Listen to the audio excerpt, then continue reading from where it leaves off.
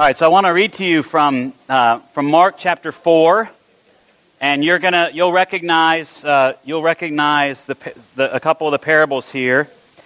I will just say the first parable is only in Mark. So it's always interesting. Like if you read the Gospels, Matthew, Mark, Luke, and John, Matthew, Mark, and Luke share so much material, but oftentimes sometimes they have one thing. And they have different things, so they have different perspectives. So just listen. He also said, "This is what the kingdom of God is like. A man scatters seed on the ground, night and day. Whether he sleeps or gets up, the seed sprouts and grows, though he does not know how. All by itself, the soil produces grain, first the stalk, then the head, then the full kernel in the head. As soon as the grain is ripe, he puts a sickle to it because the harvest has come." Again, he said, "What shall we say the kingdom of God is like? Or what parable shall we use to describe it? It is like a mustard seed, which is the smallest of all seeds on earth. Yet when planted, it grows and becomes one of the largest of all garden plants, with such big branches that the birds can perch in its shade." Jesus spoke many parables like these to those who followed him.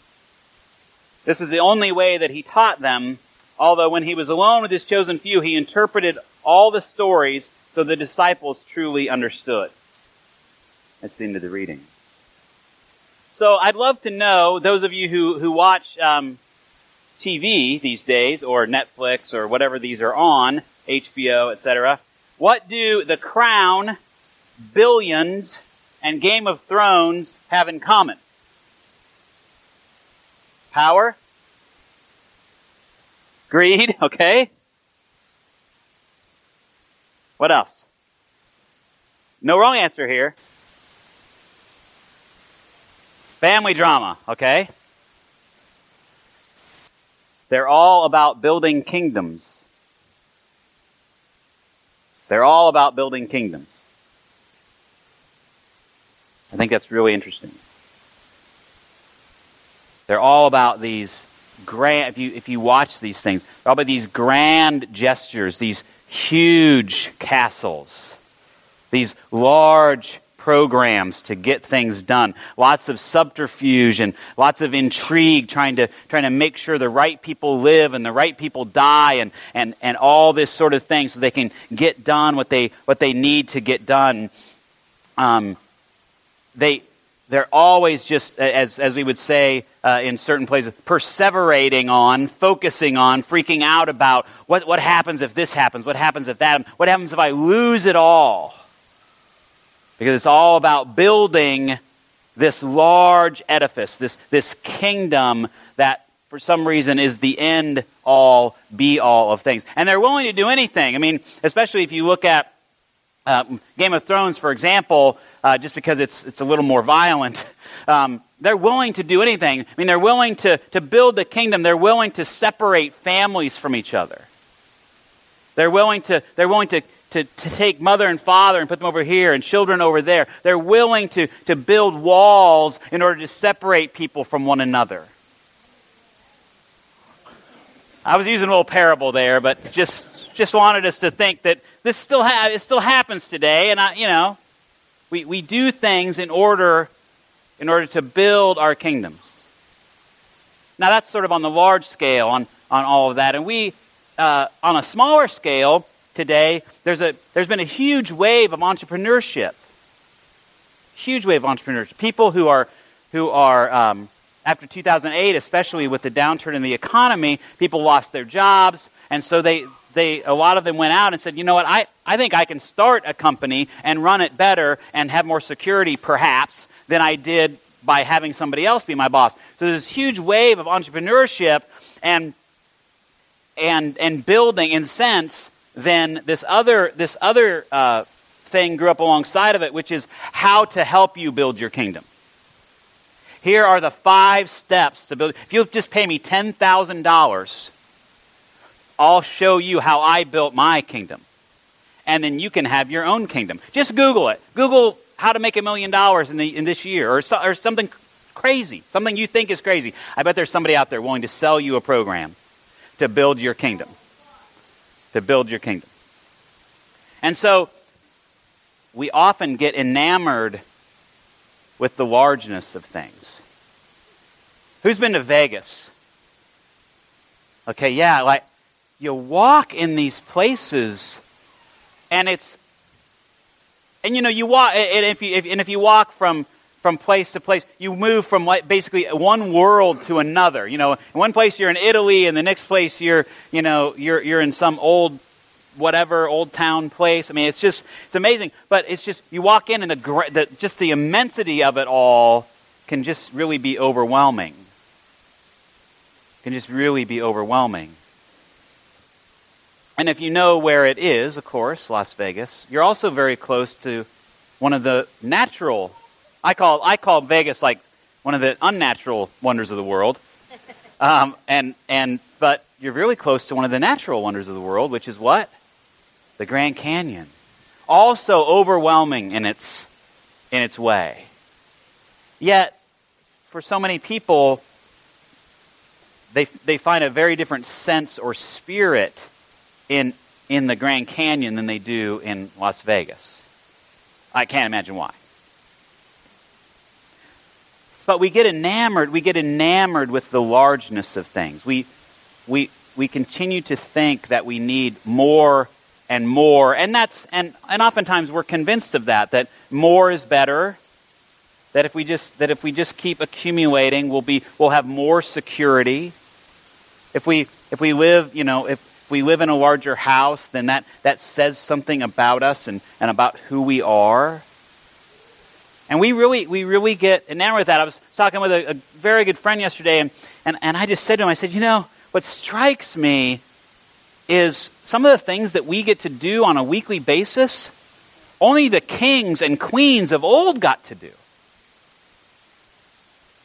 Like last night, my wife was able to, in a 10-minute period or 15-minute period, go to the store and get meat to bring home and put on a grill of which we ate our fill. Right? I didn't have to go hunt it. She did. Right? I mean, we, for some of us, we've gone and gotten massages, or we've been able to go on trips to beautiful places. We, I think, get so used to some of the largesse that we enjoy here in this country, we get enamored with even making more of it because we see others who seem to be enjoying much more of that largesse than we are. And so we want to build our kingdom. We want to build our kingdom. And what's really fascinating to me is in study after study, people who have more, and oftentimes especially the people who have a lot, I mean beyond your imagination, a lot, are the most insecure about what they have. They are so afraid that they're going to lose it that they work themselves to death trying to secure it, trying to make sure that nobody takes it away from them. And it's almost like they get brittle in their fear, trying to hold on to this kingdom that they're trying to build. What's interesting in these shows, oftentimes in these TV shows, is that it's often these little things that happen that trip them up. These little what seem like insignificant little things that they do that sort of come back and bite them and stop them from doing whatever they're doing. These are awesome little plot twists. But in terms of the world, they're little things, and I think that's part of what this parable is about. Little things can make a tremendous difference, can have a tremendous impact.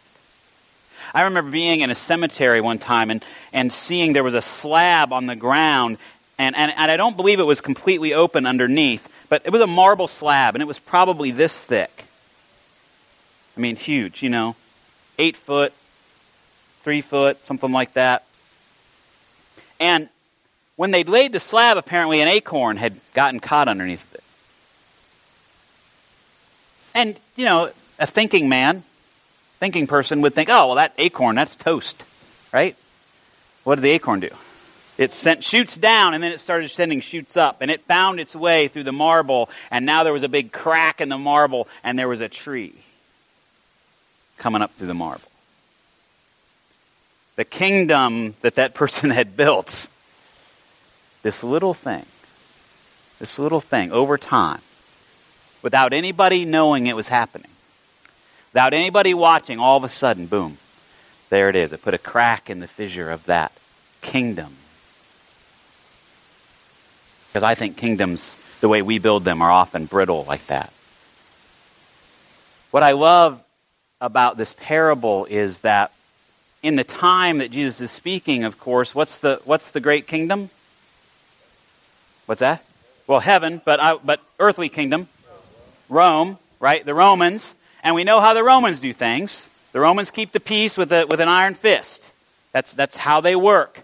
And so they had the grand edifices. They had the large armies. They had all of those things that they needed to keep that power. And Jesus says, that's not the kingdom. That's not the kingdom. Because see, Caesar was thought to be a son of God. He was supposed to be, this was supposed to be the kingdom of God, Rome. But Jesus said, that's not the kingdom of God. The kingdom of God is this mustard seed. And in that time, the mustard seed was used proverbially, here we go again, for it was known for its smallness. It was known for its smallness. So it may not be the smallest seed and all that Jesus says in the Bible, but proverbially it was just one of those things that told you this was a small thing. And he says, so, the kingdom of God is unlike the kingdoms of the world. It's like a mustard seed. It's this tiny little thing. And it grows, and the word in the Greek is, it ends up being automatic. I forget what the verb is, but it ends up being, it grows automatically is what one of the words we get from that. It comes of the soil, but it's organic. It grows into the thing that it was supposed to be grown into. And it becomes something that then becomes a home and a place for the birds, which I think also is a metaphor or a parable for how it shows itself. Because the mustard plants over there could grow as tall as a house. Then they're really gangly and funky looking and weird and whatever. And so, you think about it and it's like, oh, this is really strange. Mark is the only one who actually says that it's a bush or a shrub. Matthew and Luke, they change it to a tree. Because, of course, trees are much more magnificent than a mustard bush. But Jesus in Mark says it's this organically grown thing. This kingdom grows and you don't even know it. And for me, that's a lot comforting. Because there's so much in our world where I would say, as a person of faith, God, where are you? Are we any better than we've been? Is it any better than Game of Thrones, really? But Jesus says that kingdom is growing. And you can't see it. You're going to see the results of its growth, though. And that's where I take heart, is I begin to look for those places that are not so obvious. Because kingdoms, again, are about the big thing, the big splash, the big whatever. The videos that get watched over and over and over on YouTube or whatever are, some dumb kid on a motorcycle jumping off a ramp and, falling on his head. We think those are hilarious. The ones that don't get shown are the ones where someone goes and sits with someone in the hospital when they're dying.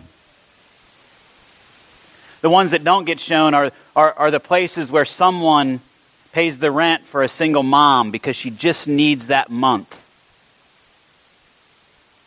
to get back on her feet.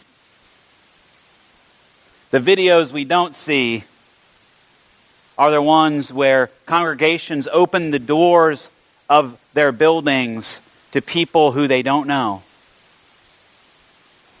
so that they might have a place to be safe, to do what they need to do in order to heal, to find love and hope again.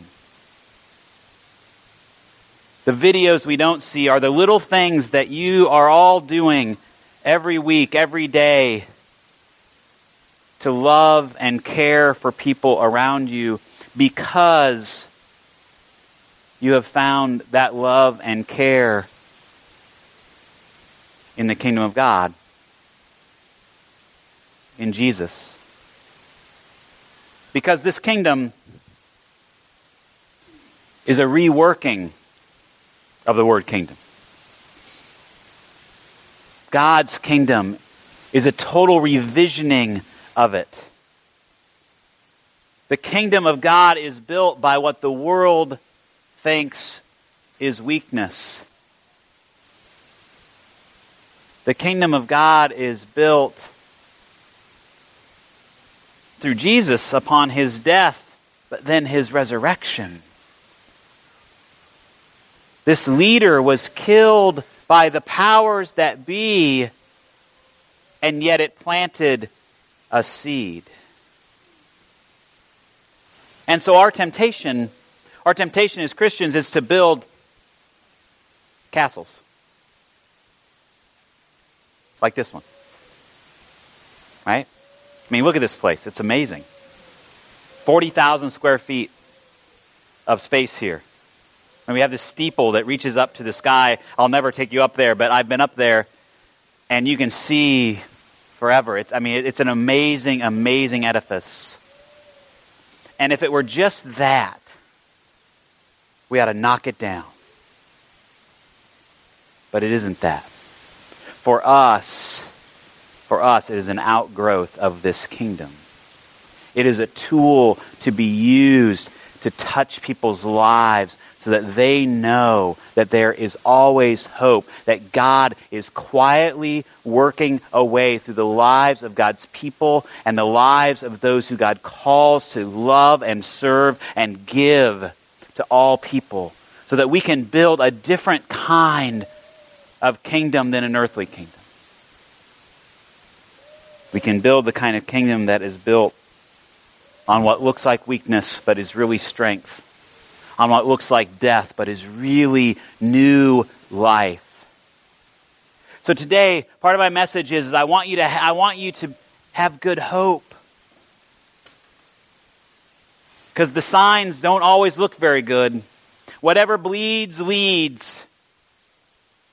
But we have to be the ones who are looking for where the kingdom is in its mustard seed nature. Because the kingdom is first and foremost built by planting that seed in our hearts and in our minds and in our lives. May you see the kingdom. May you be the kingdom. And may it grow in your heart and your mind and your life. In the name of Jesus. Amen.